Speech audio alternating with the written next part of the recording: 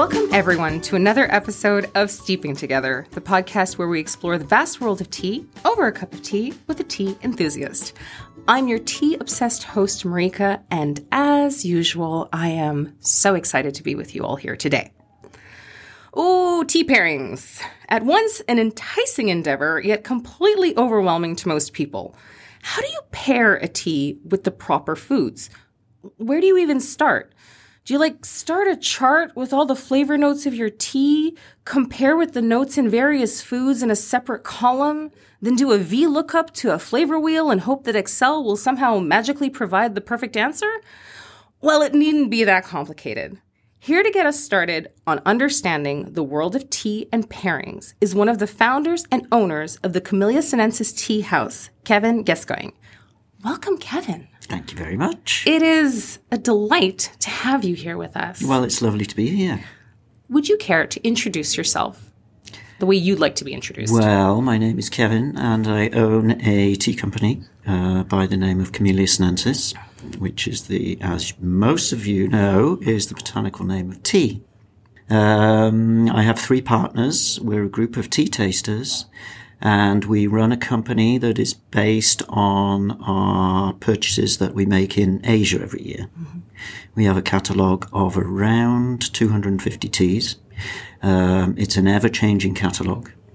Every tea is bought directly from the grower by us and bought on location. So we follow the seasons, we follow the best teas of each region. We're kind of niche because we do very high-end stuff, mm-hmm. small lots, rare lots, and so on. But we have our own little market for it.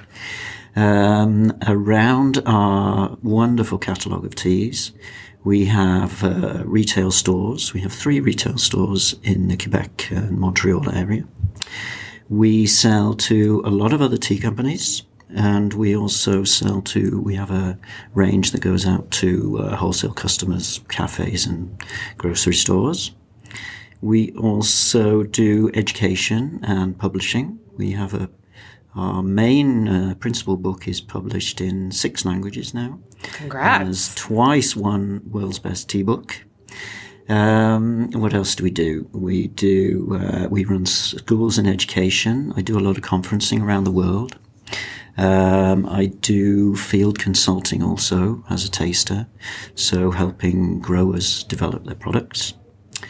And in the last few years, we opened a tiny mini factory in the south of India called the Tea Studio, which I think we can probably give the listeners the email for that afterwards. Oh, yeah, no, I think the website. Yeah, the website, absolutely. So we're going to be sharing the Tea Studio. Yeah. The Tea Studio is a small artisanal project in the south of India where we make our own tea. So we do everything now from producing to retailing to the customer. My goodness, you do a lot. You're pretty... Yes. You do a lot. And I have to say that the Camellia Sinensis website is one that I actively try to avoid because every time I go to your website, it ends up being quite the cart that I have some absolute favorites that you've kept over the years. I've had some favorites from way back in the day. The quality of your product is outstanding. The friendliness of the service of the people in the stores and mm-hmm. the kindness of just you and all the other owners is just, it doesn't always match up with the gravitas that people would assume, that you guys have. You know, we think people with that high-end tea and they take it so seriously and they're going directly to source. It's always slightly intimidating. Are they going to let me in? Are they going to talk to me? Yeah. And always so welcoming, always so full of information. Yeah, I think it's that irony that we do it with a passion. We're very directly connected to the people that make the teas that we bring in. And so that kind of separation and mystery is sort of removed at that point. Mm. It's like very cool people making tea, us going to get it and bringing it back to sell to our very cool clients. So it doesn't need to be complicated. Right. More complicated than that. And that is one of the reasons I asked you to tackle this particular subject, tea and pairings, because I think people make it out to be more complicated than it needs to be. But there are some ground rules. There are some things we can work around. Now, I'm going to start with a question. Whenever I look at tea and pairings, the number one teas that are paired with, you name it, is Darjeelings. Yes. And given that you are the Darjeeling expert of Camellia sinensis and the Darjeeling expert of almost any given room you enter. I mean, you've been going to that region for how many years now? 30 years. Yeah, there's an intimate connection you have with Darjeeling. Yes, I know pretty much everybody. They all know me. This is true. And that's not really an overstatement. I mean, this is a really small region. I mean, everybody knows the name Darjeeling or has had contact with a tea from that area, but it's not a very big place in the world. It's not a big place, and I've been hanging out there for almost a month every year for the last 3 decades. So, yeah. What's so appealing about it? Well, the tea is the tea that mostly appeals to me. It's highly caffeinated and very bright and lively flavor profiles. So I like that. I like the complexity. Each of us has our favorite tea that tastes like the complete flavor of tea for us, and that's always been mine.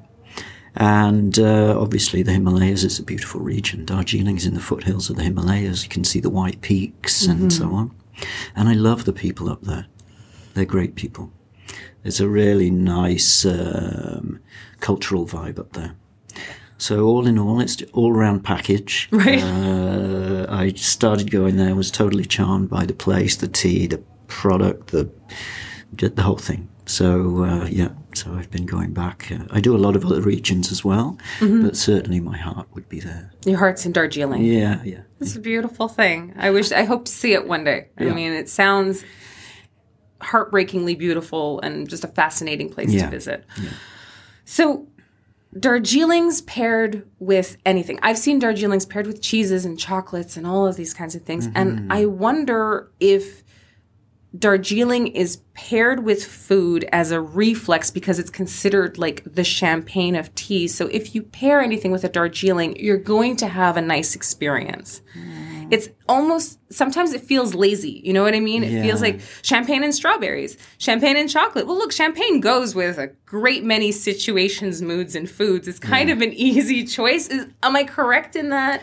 There's a little bit of that. There's a lightness, but some Darjeelings are a little too complex to mix with some other flavor profiles. I think the first thing I would say about pairing is there are sort of 3 things that can happen when you pair things together. Okay. The first one is you get a complement where things will two flavor profiles will kind of fit next to each other like 2 jigsaw pieces. So that's very interesting because they tend to enhance parts of each other's flavor profile. The next one that it can be very interesting is a contrast where they don't really go together, but one of the flavors will perhaps cover up half of the other's flavor, highlighting and enhancing a part of the other food or the other drink's flavor. So you get them splitting up, and you get to taste different parts of the flavor profile that you can't when you just taste them on their own because they're differently made. And then we have this third magic that sometimes happen when you get a bridge. You get some form of a beautiful chemical aromatic bridge between the two. And you have this sort of marriage that gives you something that is bigger than the sum of the 2 parts. So that doesn't always happen, but there are certain flavor mixes that work really well. So if I'm doing a Scotch and tea tasting, for instance, which is quite a common one, they're 2 things that go very well together. I will always do one of each.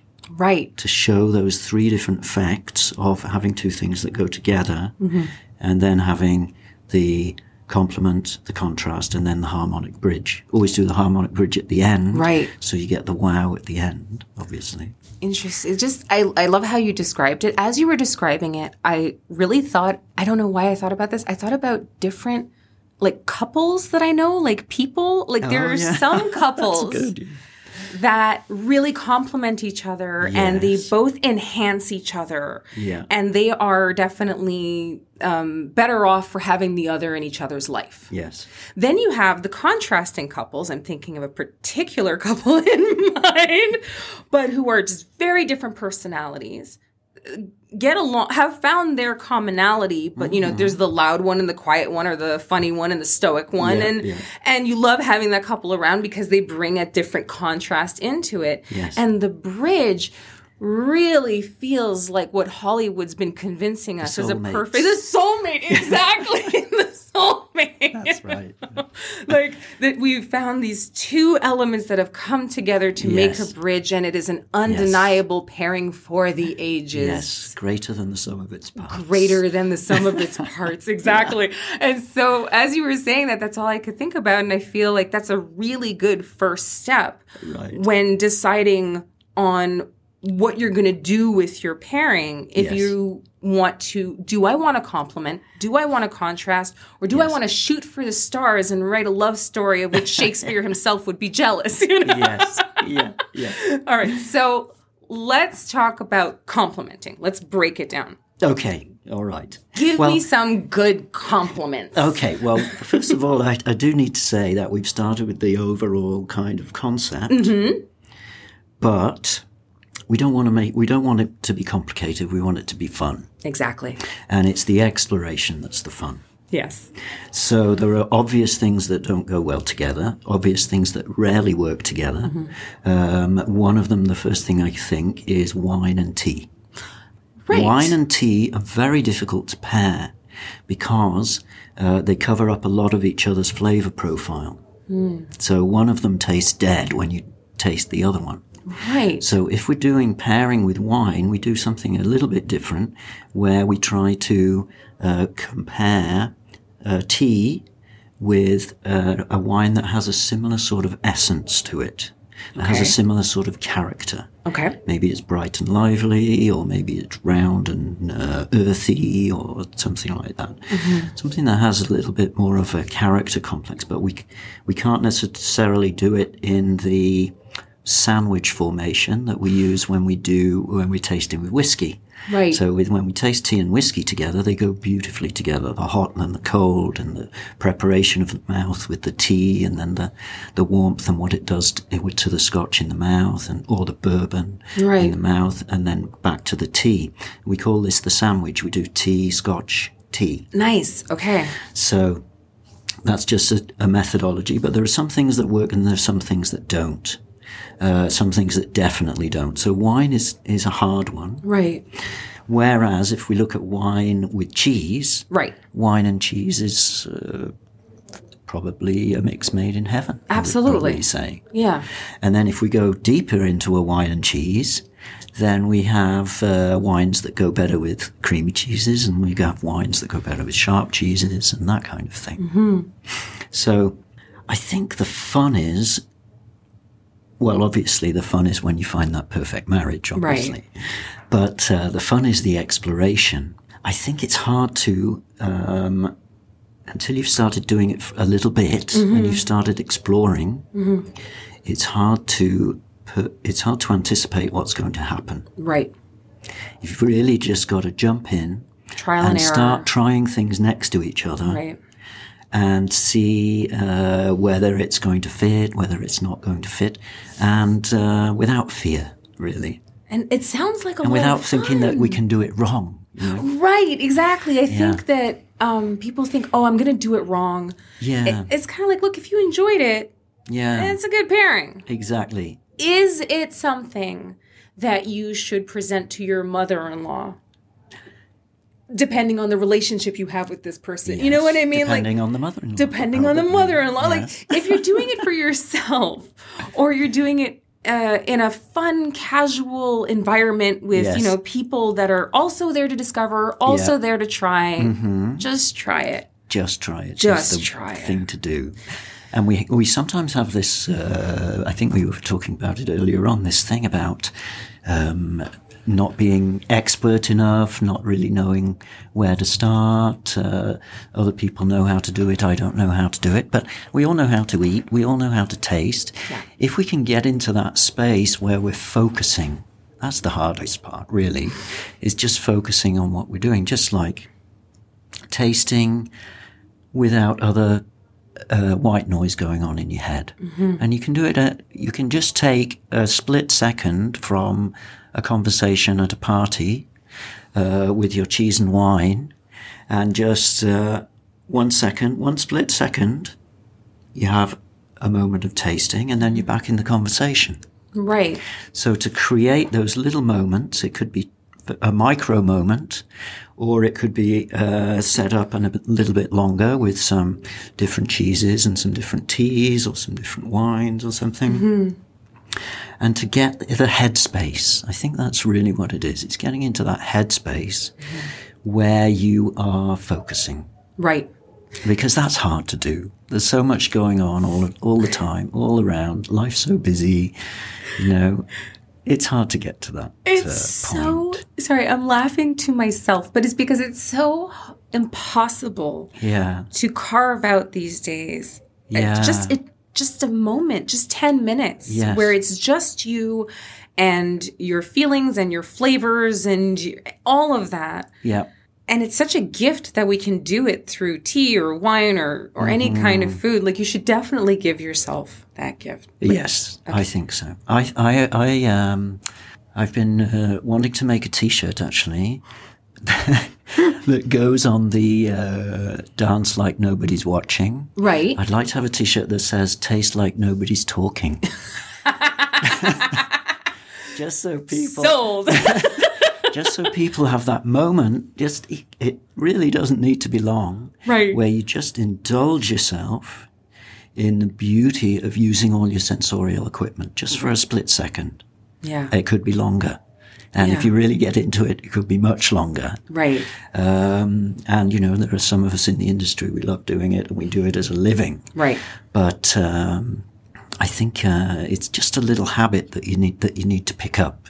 Mm-hmm. Instead of chugging the wine, eating the cheese and carrying on chatting, you just have that very split second where you sip, you eat, and then you're back to the conversation. Maybe you didn't even share what you thought, but you felt it fully. Exactly. And if somebody asked you, hey, where did you go? It seems like you're light years away in the middle of the conversation because you took that moment. You say, yeah, man. Let me tell you. I went on a little flavor adventure that I highly recommend. Yeah. You want to come? It's a conversation starter. It's a great conversation starter.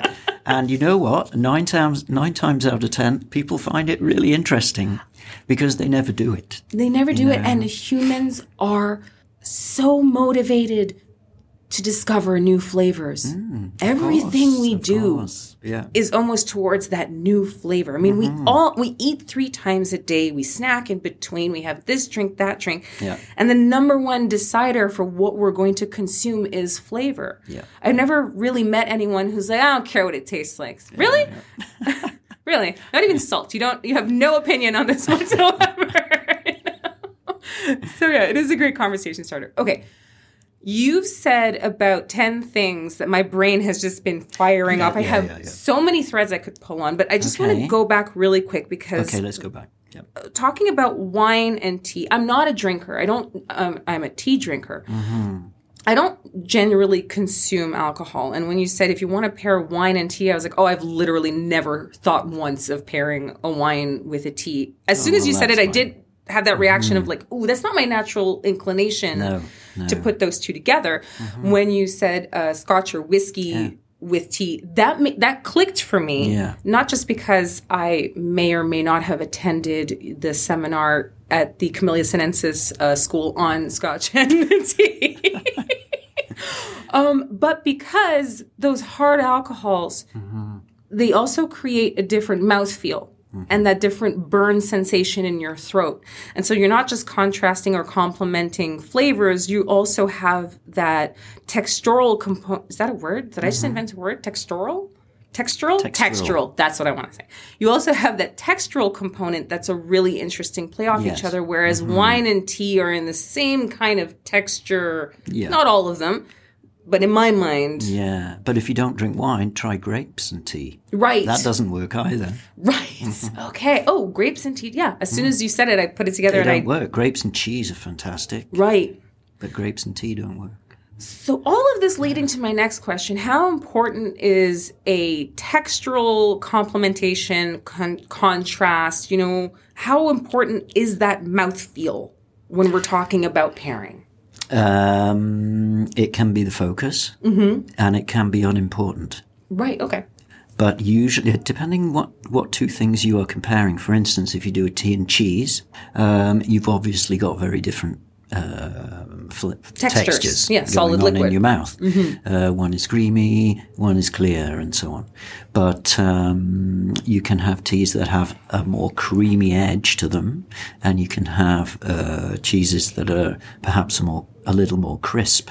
And for sure, one will highlight the other one when you do them one after the other. Okay. Yeah. Same with Scotch as well. Yeah. I think just putting two different, even if you do two teas one next to the other, texture is one of the first things. And actually, when I'm doing a tasting with a large amount of people, one of the first things I will say to get them into the zone we've just been talking about, where you're actually focusing, is forget about trying to compare this to flowers and fragrances that you know, or memories or poetry or anything. Just focus on the texture. Okay. Because that gets you into that place of focusing straight away. And then, okay, the texture, because they probably wouldn't have thought of that, but they can feel it easily before they feel that they have to analyze like some wine sommelier that's discussing the notes of the harvest. Name the obscure flower from Malaysia that this note reminds you of. Exactly. Yeah. So leading them in with texture. Lead them in with texture, because then they're in there. And then at that point, we can talk about how the flavor develops in the mouth, whether it opens fast or opens slowly, whether it has a nice long aftertaste, or whether it's finished soon. Right. Then at that point, once they've started to analyze the texture, then it makes it easier to just be in there and start having a look around. Right. It's a lot less intimidating. It is. Texture is touch and sensation, and it's kind of a nice way of saying, what are you feeling? What are you feeling right now? Exactly, and the texture is probably something that everybody's feeling, because we all have very different taste bud reactions. Right. So some people are tasting a lot more of this or a lot more of this, etc. But the texture's fairly the same throughout different people. I like everything that you're proposing, because, correct me if I'm wrong, I feel like what you're proposing here is a choose your own adventure style approach to pairing. Exactly. Yeah. There are concepts that can enlighten and guide you through the fun of it all. Of course. But at the end of the day, grab your sword, grab your shield, get your mug. Yeah. And choose your own. Park by the cheese store. By the cheese store. Grab a bottle of scotch. Exactly. I really like that. I really, really like that. Because it's just, as we said, just very, very intimidating to people, and they should need to just try it. Yes. Okay. Well, it's the same with a lot of things. Even when people are coming to me and saying, well, Kevin, I don't really know, I don't know much about tea. I bought this oolong and I'm not sure how to make it. I've been weighing it and timing it and this, that, and the other. And I say, well, it sounds to me like you're so focused on the laboratory system of your infusion, you're not actually paying attention to what the tea tastes like. Right. So what I recommend is that as you get into tea, or as you get into pairing in this conversation, you do one or two organized, and then you do a third freestyle. So if you're doing, say you're learning to infuse with a gongfucha teapot, right? You do one or two where you're measuring and measuring the temperature and everything else. And then you do one freestyle. because that's when you start to really have this inherent intuition about what's actually happening.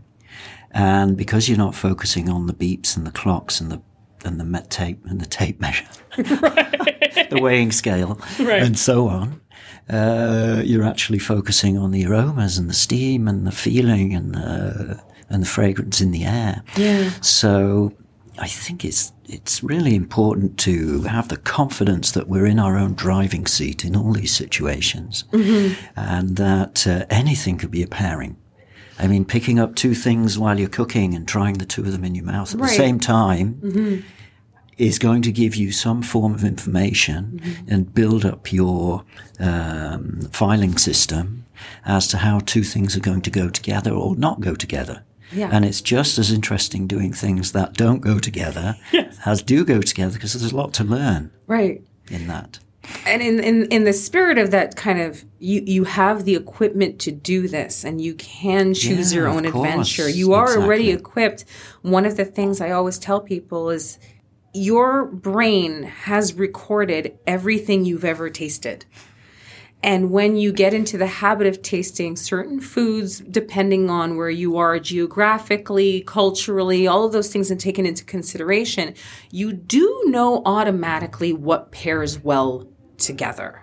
Yeah. It's an instinct that you develop over time. Yeah.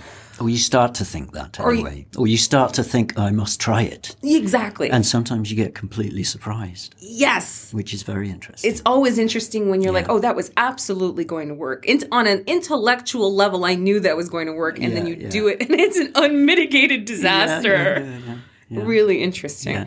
I did quite a lot of tastings with using molecular gastronomy with Francois Chartier. Yes. About, I don't know, 15 years ago, maybe. And that was very interesting because you discussed at the beginning chemical breakdown and looking for molecular bridges and so on. So that's what he specialized in and wrote a few books about. And that was fascinating. But in many ways, it was kind of digital because it was a little too precise. Right. And it sort of took the soul out of it a little bit. It was a scientific approach to doing this idea of putting two things together. And yes, tomatoes and chocolate and various different foods share molecular flavor elements. Right. So they do go together, asparagus and chocolate have some of the similar molecular elements to them. Right. And when you put them together, they make this very strange combination that doesn't taste like either of them. Right. So that is fascinating. So if you want to go for a deep dive, that's one thing you can look at as well. But I would say that just getting familiar with going for a little trip into that that back catalogue that you just mentioned of all your flavour experience and pulling a few things out and just like slamming them together and see what happens, I think is it's just fun. It's just fun. It's just a fun thing. It's just a lot of fun. It's a lot of fun. Yeah. I mean, why are we doing it in the first place? Right. I mean, maybe we're doing it to impress our friends, but we want it to be fun. Yeah, exactly.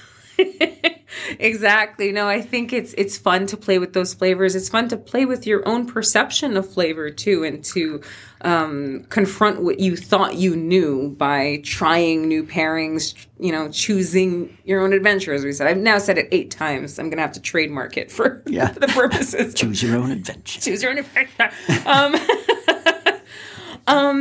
So one thing that we did discuss before recording, you said very casually to me, you said, dunking a biscuit in tea isn't pairing. And I went, what? What do you mean?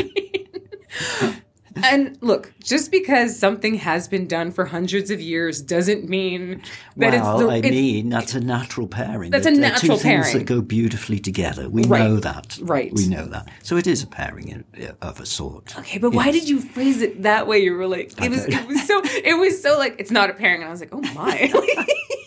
I feel like this is a conversation you've had before. No, I just came up with it while we were chatting. Okay. I think it was because it's because a lot of people would do it just without that moment of thought. That I needed for it to be. It's more of a combination than a pairing because there's not that moment of thought. But at the same time, the visceral information of a pleasing combination of two flavor elements is there, the vanilla or the shortcake or the butter in the biscuit and the tea. And they're all things that have been designed over decades to go together, and recipes that have been refined on both sides, the tea and the biscuit. Yeah. So. I love the specificity we've now brought to it. Because it's the action of pairing that requires that mindfulness, It's just a mindfulness. Yeah, it's like drinking tea and tasting tea. That it's just a frame of mind, really. Oh, man. Yeah. We could do a whole episode on the frame of mind. Yeah, and I think we've already got about 6 T-shirts there. It's time to open a shop. You've already got one convinced customer on this side. So, Kevin, we've been drinking tea this whole time because I don't know about you. I almost never have a conversation without tea. It's very rare that I never do anything. I know. I don't really have a moment in my life where there isn't a tea at least at arm's reach. No. You have the distinction of being the first guest to whom I've presented several options of which tea we should drink, and you picked all 3. Of course. I want to see how they go together. So we have an Angie Green and Angie Baicha green tea. Which is one of my favorite green teas. I don't know how you found that out. But, I have my sources. Okay. I'm not going to divulge that. It's also one of my favorite green teas. Yeah. Something that I learned about for the first time when I was living in China. Yeah. And I am not predisposed to drinking green teas typically. I don't look for that flavor profile necessarily on a day-to-day, but I just really like the Angie Green, the body that it gives. It's so lively and bright. Yes. It's not judging me. I feel like this tea's not judging me. I don't know how else to put it. It's hard to make it badly as well. Exactly. Yeah. I like how you say that because I'm the one who made it. You're like, see? You can do it. Even you made it well. Even you make it well. Exactly. Then we have Phoenix Oolong, which is a dancong oolong from southern China. I love dancongs. Yeah, me too. Oolong's my favorite tea category, generally speaking, be it the greener ones or the darker ones. This dancong is just lightly spicy. It's a good everyday cup. To me, it's a mug tea. It's a great mug tea because you can just... That's the one I've been tucking into on the table, actually. Right, yeah. I really like this one. Mm-hmm. And then we have cinnamon oolong. I haven't tried that one yet. Oh, well, we're going to have to remedy that. Yes. Put some in my cup. There you go. I love this tea. We've talked about this tea on the podcast before. It's an oolong that is scented with cinnamon, did not have cinnamon added to it. Yes, it's nice. I love it. I'm happy you like it. I'm not a big cinnamon fan. I usually find it too sickly, but this is very well balanced. I really enjoy this cup, and for people especially who say they don't like cinnamon, I'm always like, give this one a try. Yeah. I really don't like cinnamon. Okay. And I'm enjoying this. Well, that says a lot. Well, I think cinnamon's just overdone. It's put in everything. It's it's like vanilla was in the 80s. Cinnamon. They just went nuts with cinnamon and put it in everything, and it's supposed to be like comfy slippers and. Warming, but it's just really overdone. And there's so much bad cinnamon around and artificial cinnamon. But this is nice. Yeah, and I think also, like when you're steeping cinnamon, when you steep the wood, because cinnamon's a bark, it doesn't always steep at the same time as the tea. Right. So it's always hard even to find that balance with some of the teas. And so that's true. You don't have that issue. You can just steep it and you're good to go. Exactly. Do these pair at all with each other? I'm not seeing it, but I'm not. Let me see. I like how you just shot that back. Not wasting it. Yeah. The cinnamon to the dancong works quite nicely. Right. The cinnamon sort of hides the central flavors, but there's the dancong's more floral. Right. So it becomes a quiet body, but a larger bouquet. Okay. And also the texture's more clear and crisp with the dansong.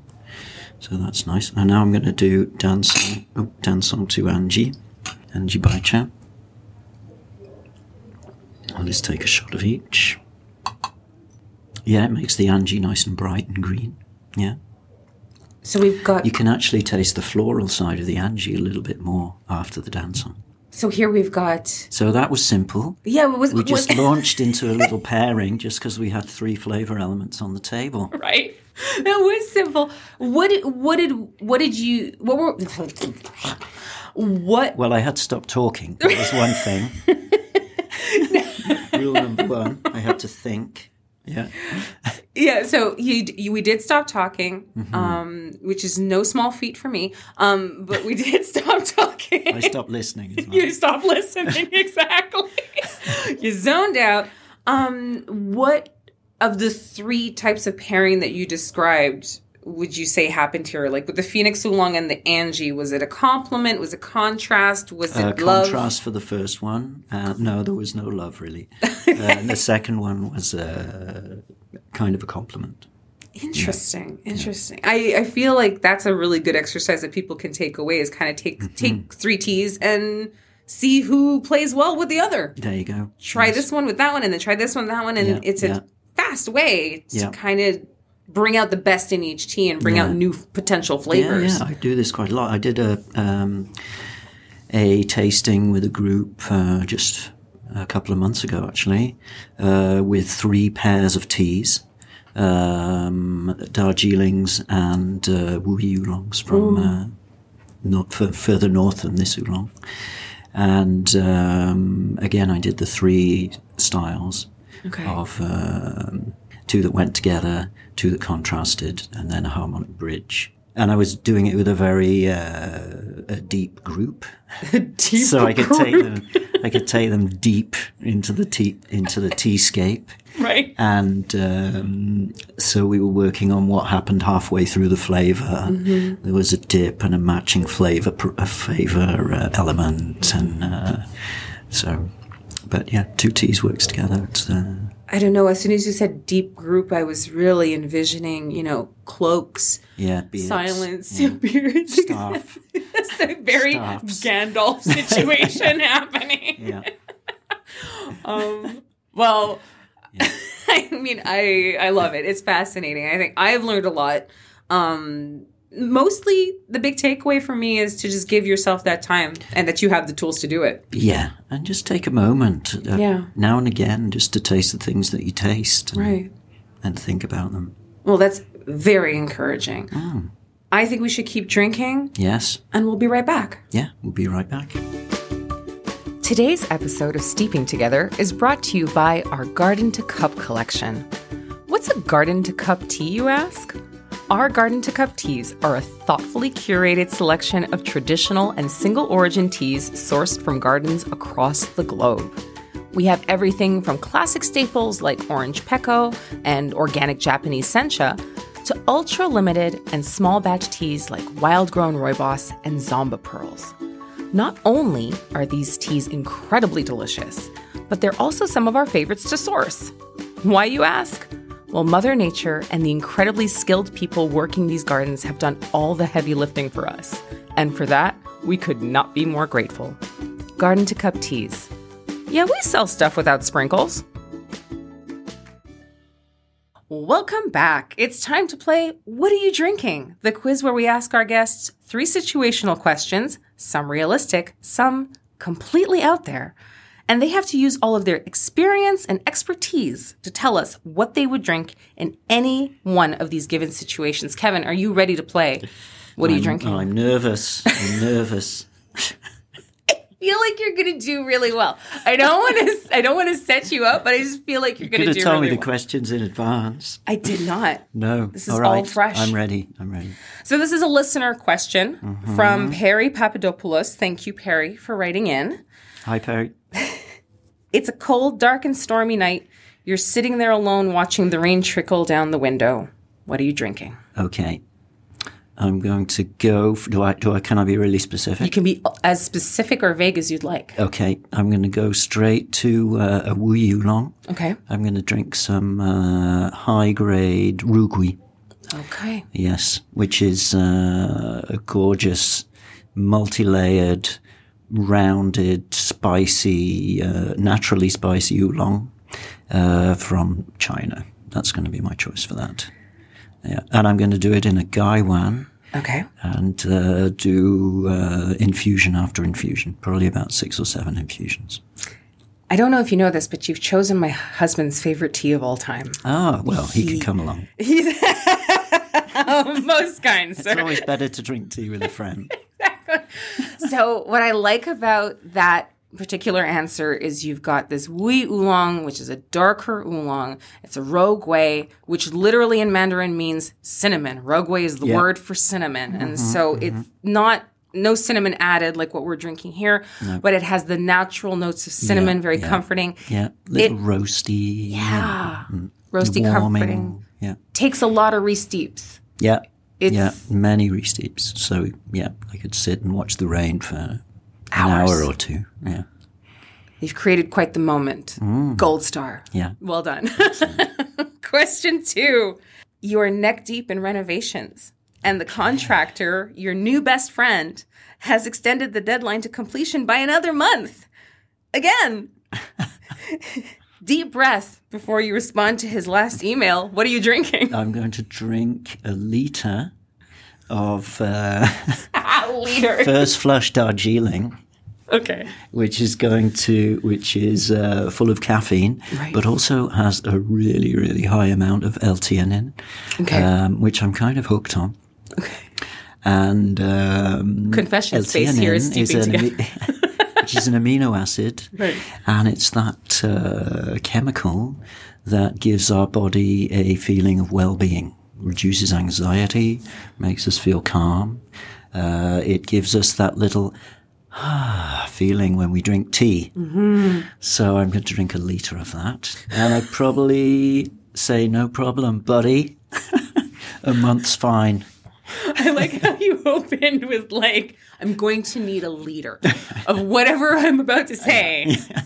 We're going to need a lot. While I think about that, a liter of water on the boil, please. Yeah. So a liter, it's hot, it's cold brewed? Hot. Hot, yeah. Okay. Do you cold brew your Darjeelings ever? I drink them cold. Okay. Yeah.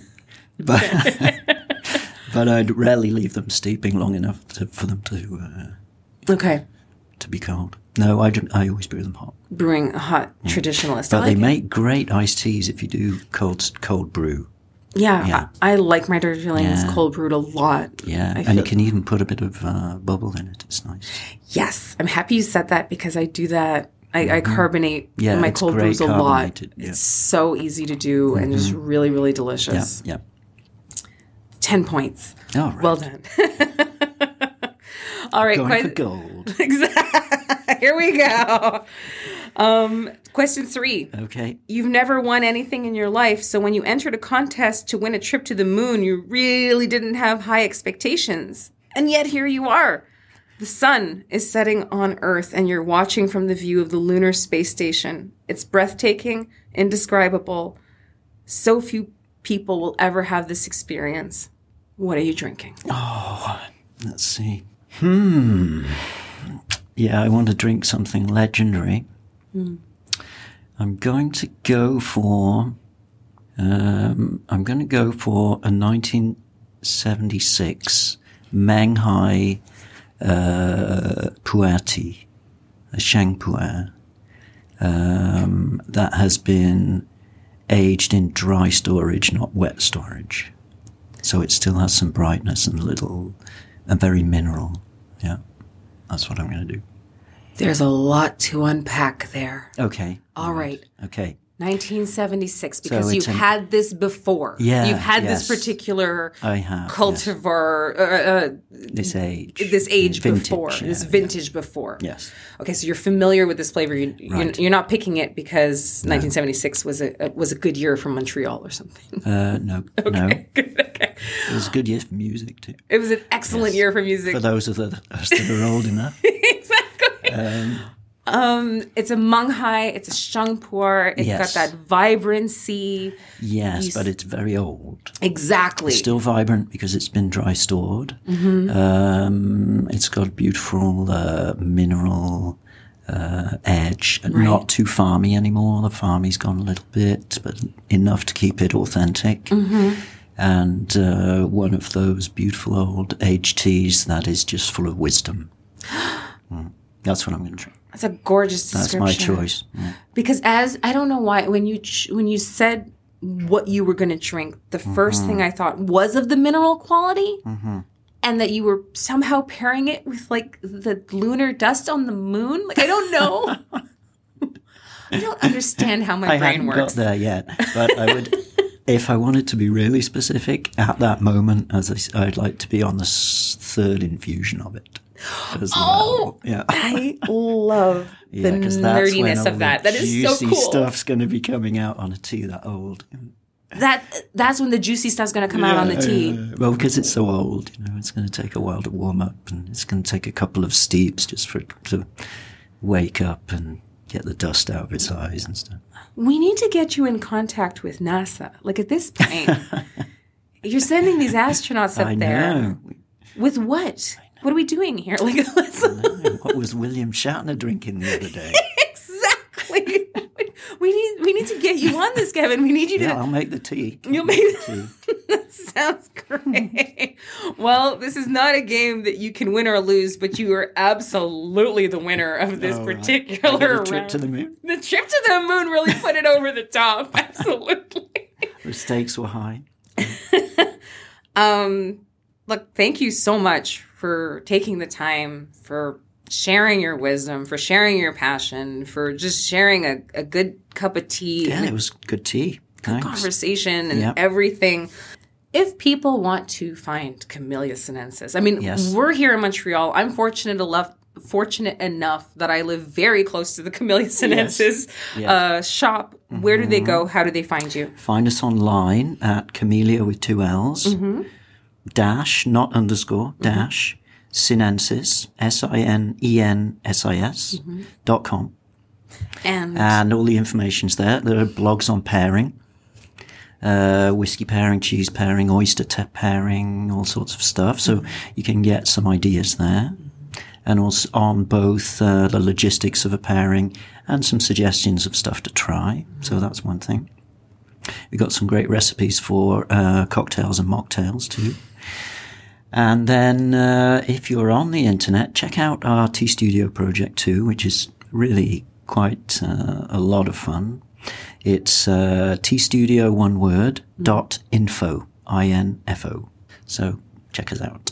Yeah, and if you have a chance, everyone, to read the Camellia Sinensis book on tea, I highly recommend it. It's been a touchstone book, a milestone book for me for many, many years. It's really enjoyable. It's a fascinating read. Just thank you again. I'm just so thrilled that you were able to join us. Yeah, I had a great time. And thank you for listening to today's episode. If you would like to reach us with comments, questions, or suggestions for the What Are You Drinking game, you can do so at steeping.together@davidstea.com or through our website, davidstea.com. Have a great week and happy steeping, everyone.